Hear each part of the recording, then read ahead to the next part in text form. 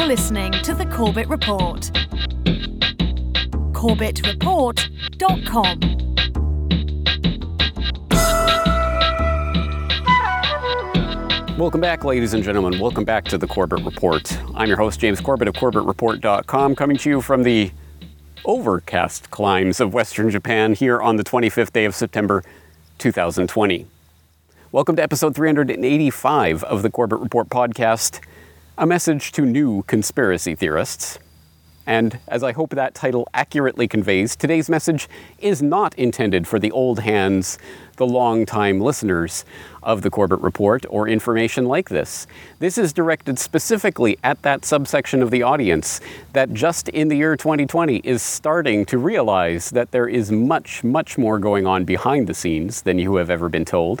And I know that subsection of the audience is considerable and is growing every day because I have seen it with my own two eyes in terms of the engagement that I have seen over the course of the past several months of the scamdemic. I know a lot of people who otherwise would have, I'm sure, kept the phrase and the ideas of conspiracy theorists at arm's length and held their nose whenever such topics were raised, are suddenly realizing, oh, I guess I'm a conspiracy theorist for having questions about this brave new world we're goose stepping into. Well, welcome to the club, I suppose, is the message for today, the key operative message. And underline that word, welcome, because I want to take a moment to do something that I think is not popular, perhaps not even allowed anymore on the internet, which is to welcome people and make them feel at home in this unfortunate club of necessity of people who are realizing that they've been lied to their entire lives. It is not a happy club to be joining, but at any rate, I do welcome you to it.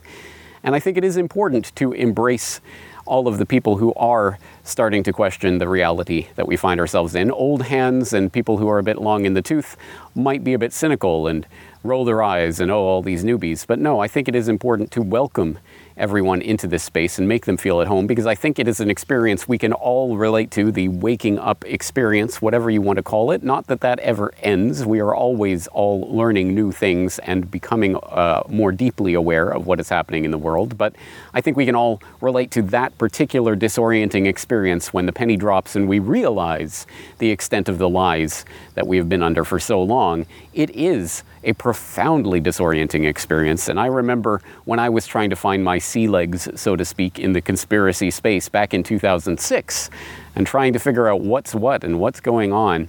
And I'm reminded of a particular message that I heard during that time that resonated with me and certainly helped in that disorienting moment. And that was a message that was delivered by Dr. William F. Pepper at the Revealing the Truth conference dedicated to 9/11 truth that was held in Chicago back in June of 2006. Thank you. I'm pleased to be here with you. It's the first time I've met with a group who is as dedicated as this particular group is to finding out the truth about what happened on September 11th. Resulting in the deaths of many Americans and subsequently in the death of thousands, if not hundreds of thousands, of people in other countries of the world. So I want to frankly tell you that I'm humbled and I feel very, very pleased and honored to be here in your presence, and I want to compliment you on the struggle that you've waged, virtually alone many times, painfully, I'm sure, many times, with great financial burden. I'm also certain to many of you who have devoted and dedicated yourselves to this cause. It's a noble struggle, and I urge you to continue it. Thank you. There will be many pitfalls, and I'm actually going to go into some of those because you have to be aware of it. However, this republic, this old republic, requires that you do what you're doing. This is the job of a citizen. This is the job of a citizenry.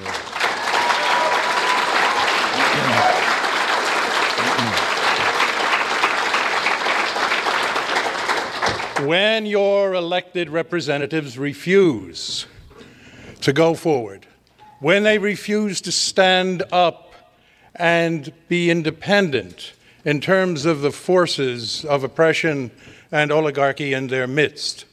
It is only the citizens who can come forward, and only the citizens who can raise freedom and liberty in this great land. And that's really what you are doing, and I hope that you will keep going against all adversity. Right on.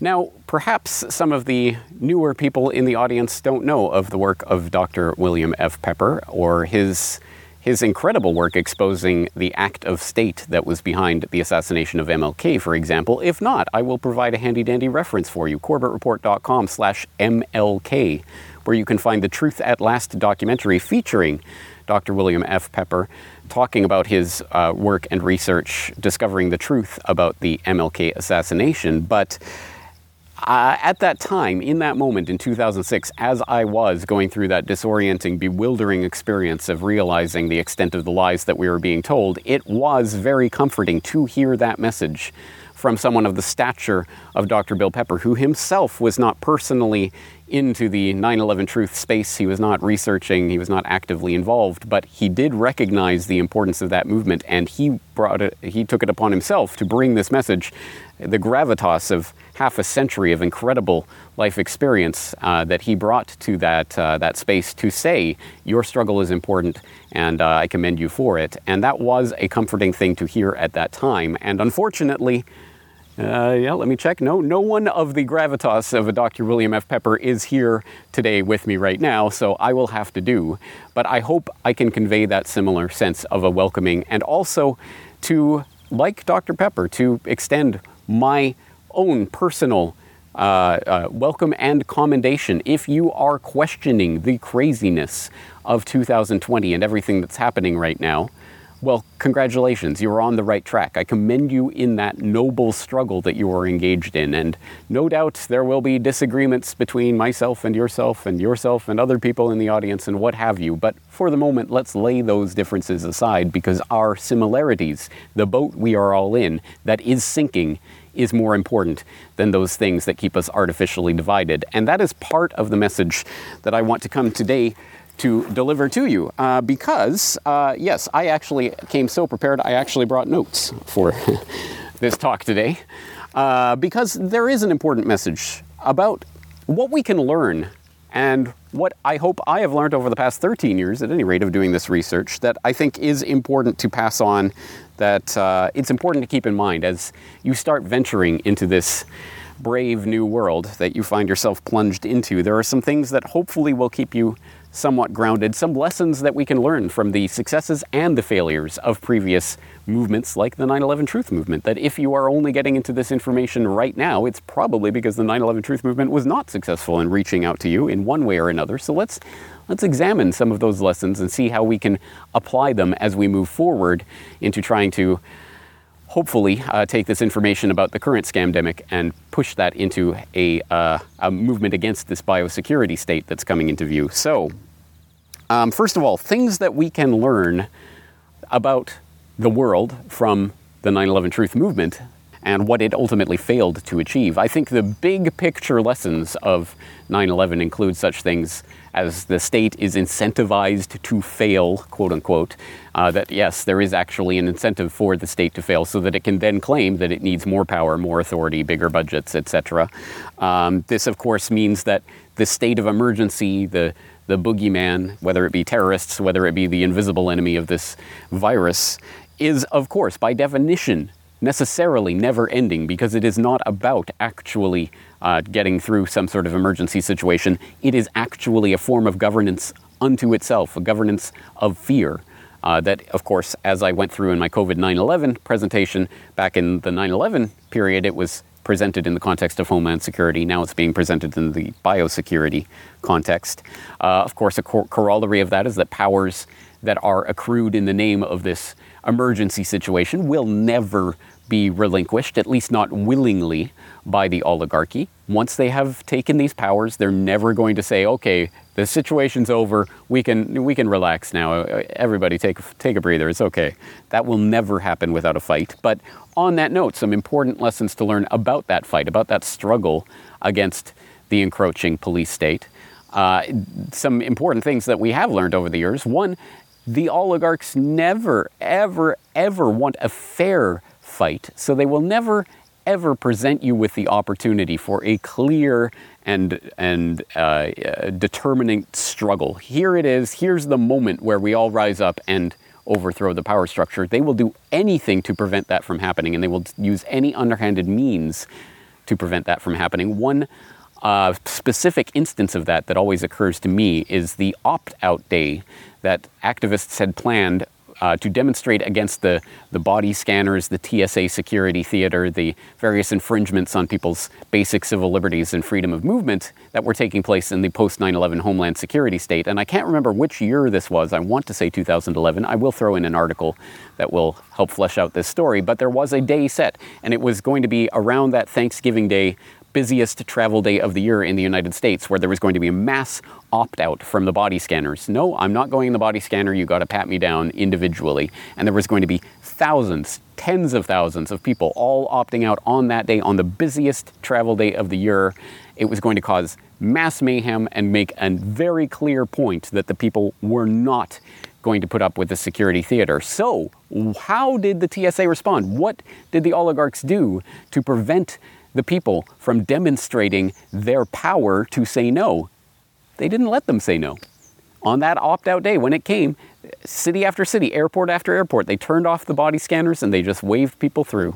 Just wave people through. Because for that day, of course it doesn't matter. Yeah, okay, you can go through this day. That's all right. Because it's not about, it's a security theater. It's not about keeping anyone safe. There's no protocol that has to be followed. It's about the psychological conditioning that accrues over many years. So for that day, they let people through. No need to demonstrate. You're not going to make some sort of big scene. We're not going to stop you. Just keep on going. We're just waving you through. And for that day, they laid down their arms. There was no big opt-out day to report on because there was no big scenes. Everybody got through and nothing happened. There was nothing to do.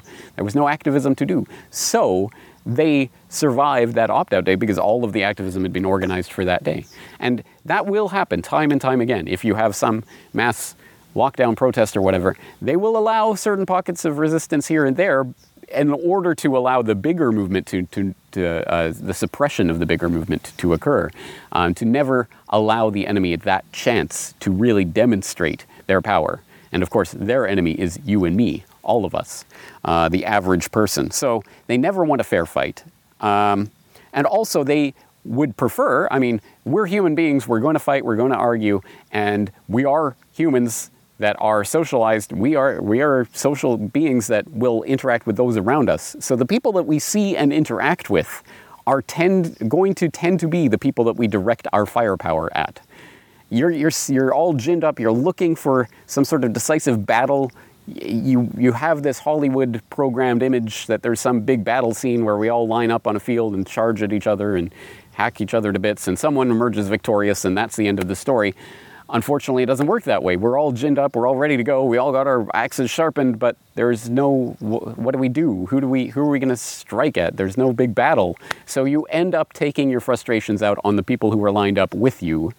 And that is, of course, the divide and conquer strategy that has been employed for literally millennia, but certainly demonstrably for decades, to get the public at each other's throats. And that happens not only in the broader public when we start dividing people up along gender and sex and all of these different lines and racial lines and all of that, and getting people fighting in those ways, but also within movements themselves, getting people within the movement to identify the big problem. You know what the big problem with the people who committed 9/11 is this other researcher over there who doesn't believe what I believe, and that's the person who's stopping the truth from coming out, or something along those lines.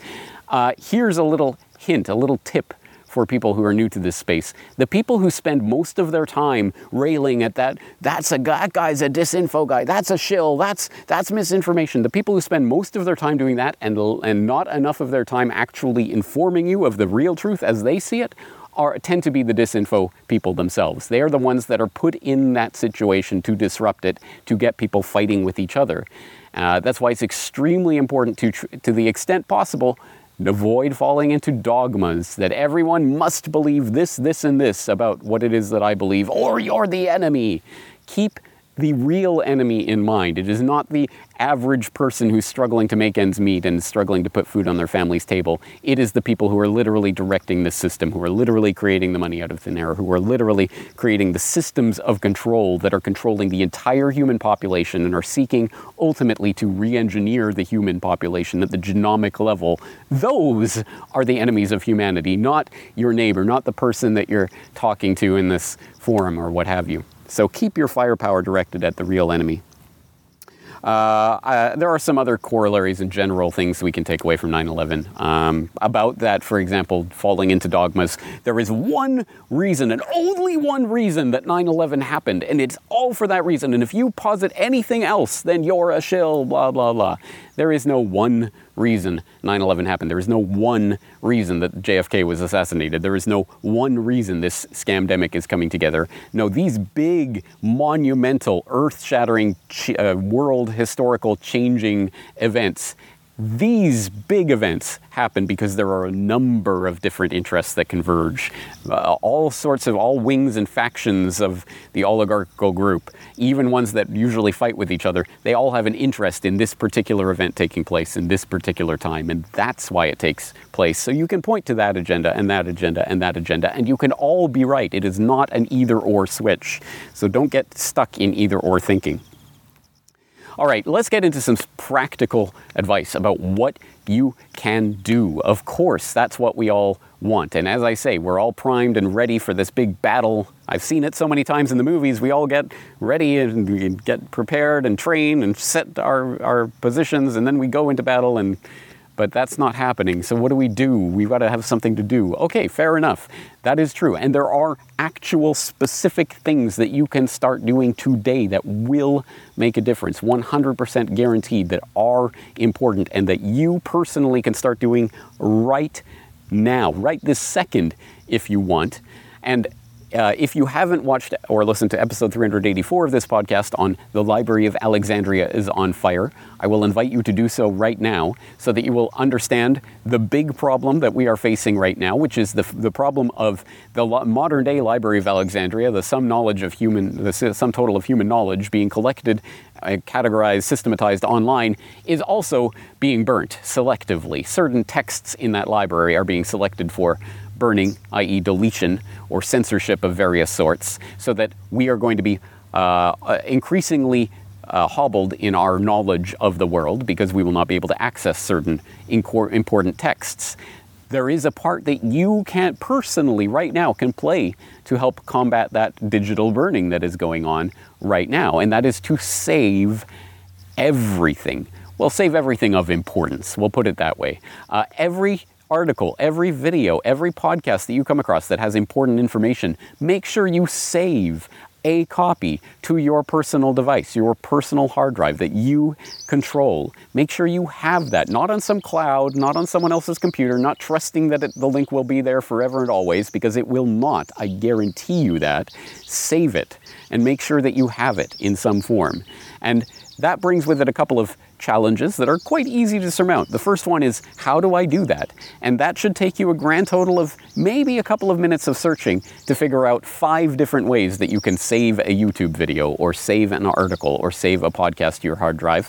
Invest those couple of minutes in changing your life for the better by starting this habit. And it should become a habit of saving information. I personally engage in this. When I read an article that I think is important, I save it. And I have a little directory on my hard drive, research. It's split into a number of different categories. I slot the articles in there.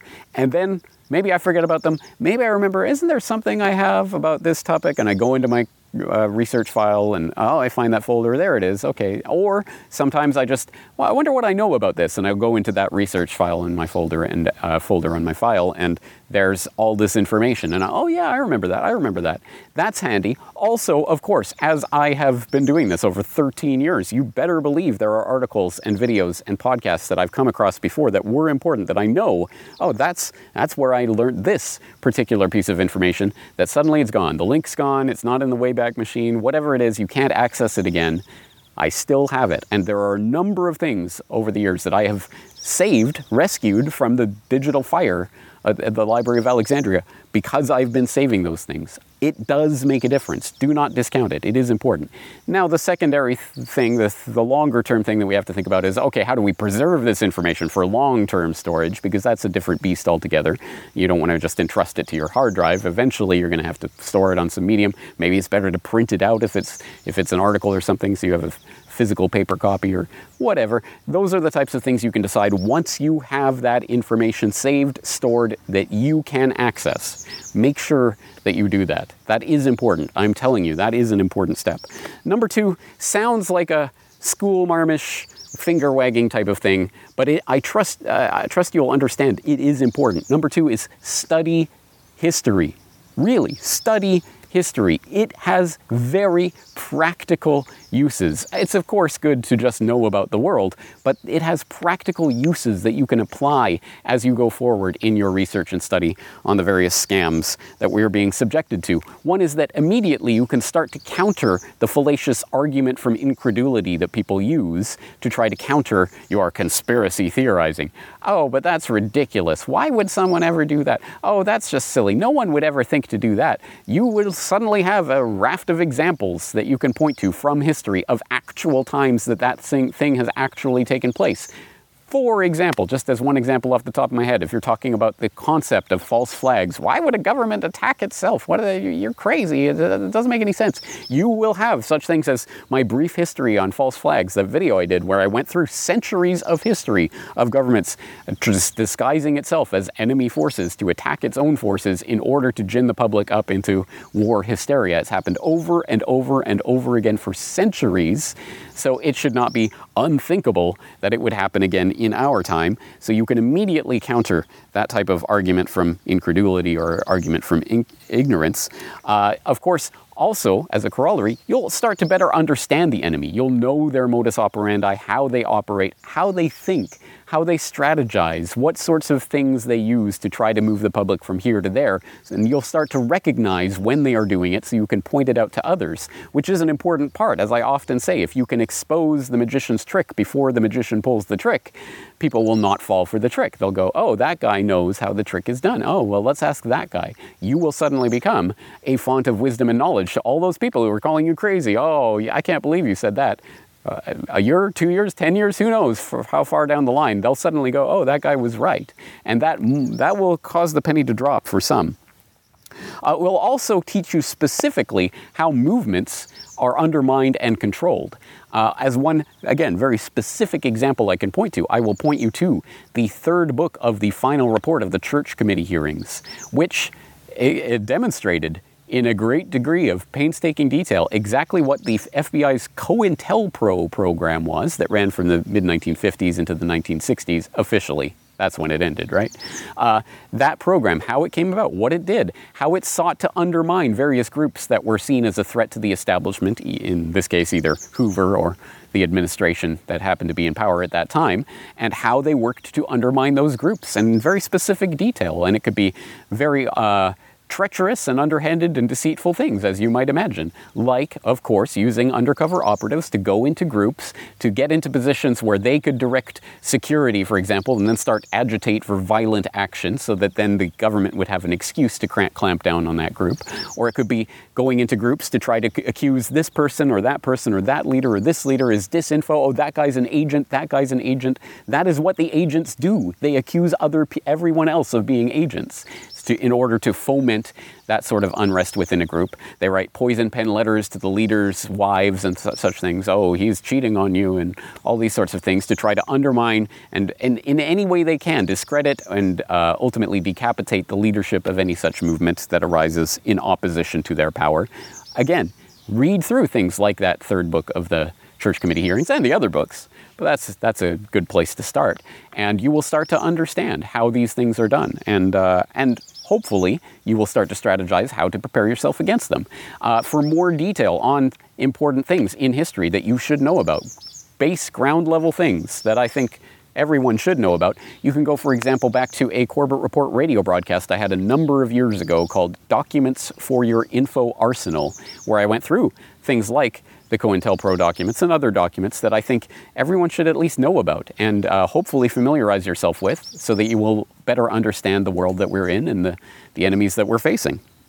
My documentaries, of course, are another, I hope, a valuable source of information about the occluded history that they don't teach you in schools, whether that be Century of Enslavement, about the banking history of the United States, how and why big oil conquered the world, about the rise of the robber barons and what they did with that power, World War I conspiracy, of course, where I talked about how World War I was really generated, I think are important things, and the follow-up subsequent episode on history written by the winners, where I talked about exactly how history, as we come to be taught it, is fomented and crystallized around a bunch of lies. Or you could just type the word history into the search bar of CorbettReport.com and you can find lots and lots of other material that I've produced on the subject of history over the years. More broadly speaking, on solutions, what do we do?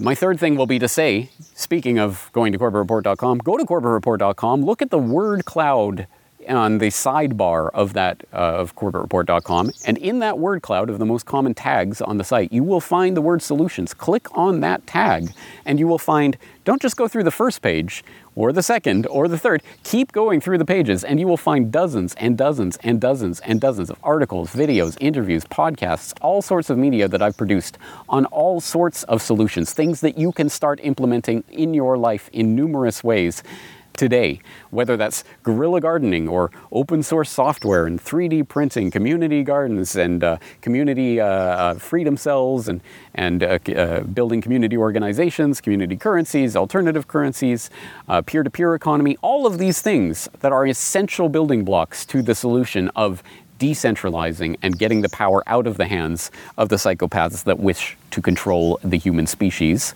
And once again, there's a lot of different ideas in there, literally hundreds and hundreds of hours of material in the archives on that subject that I hope will be a valuable resource for you.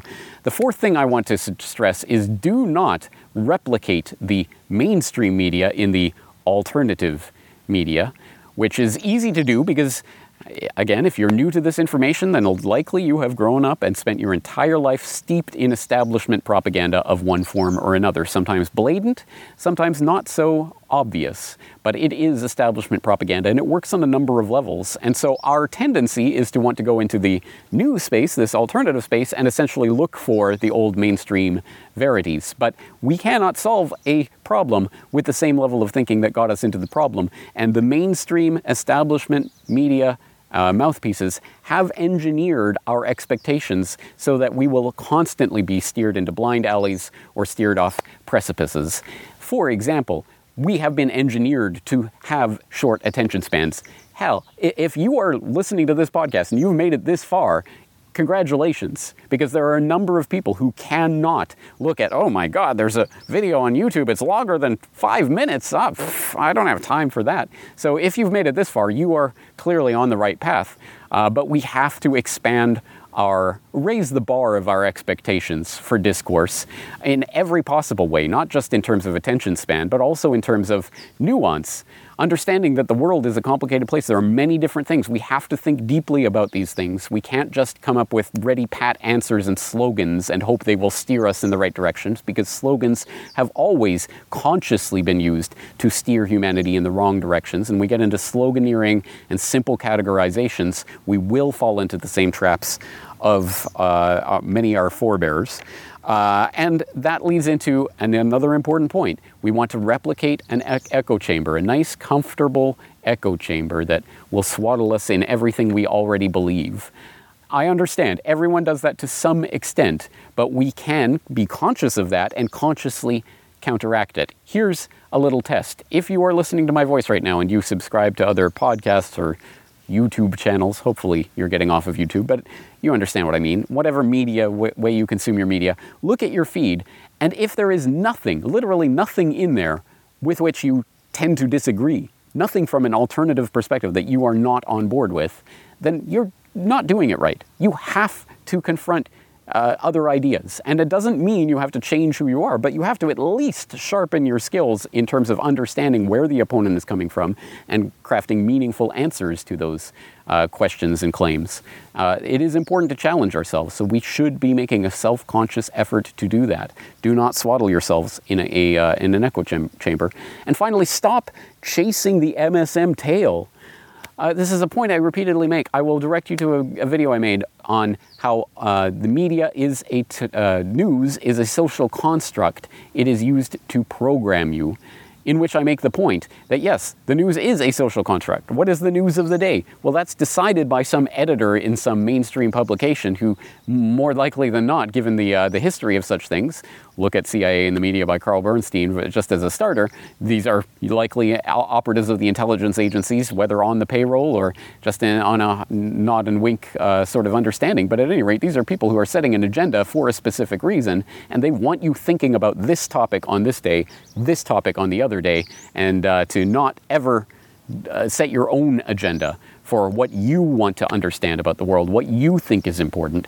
It is important to stop chasing the MSM tail. So unfortunately, even the alternative media can fall into that trap of only ever debunking what the establishment is putting in, which is continuing to chase that tail. What are they talking about? Well, let's talk about that along with them. We have to set our own agenda sometimes and just detach yourself. Maybe go on a media cleanse every now and then to see what it is that you think without other voices in your ear telling you what to think. And that leads us to the fifth point, which may be a performative contradiction given the message of today's episode. But the fifth point is stop looking for other people to tell you what to think. Stop looking for other people to tell you how to act. Stop looking to the alpha male leader who's going to come in on a white horse and make everything right again. That is a false template that has been given to you by the establishment to keep you waiting forever. Trust the plan.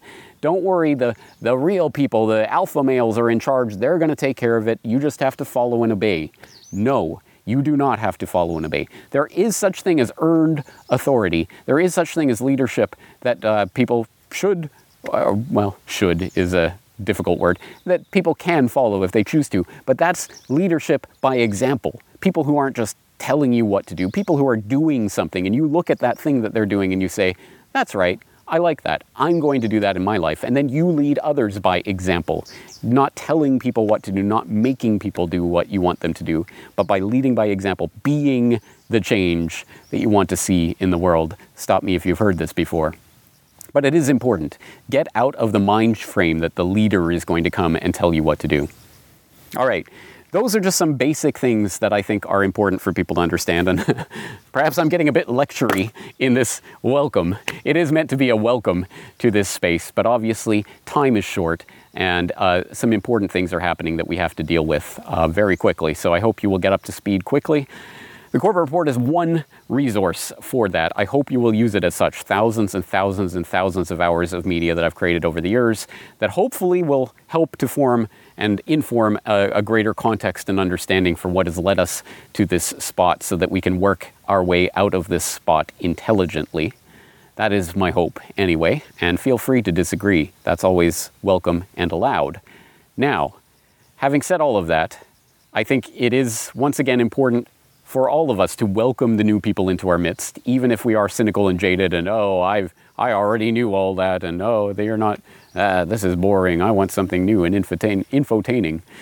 No, we have to welcome new people into this because a lot of people are suddenly starting to realize, those crazy conspiracy theorists, I guess that's anyone who goes against the establishment. Well, I guess that's me. Yes, it is. It's all of us. We are the targets of this system, so we have to stick together or hang separately.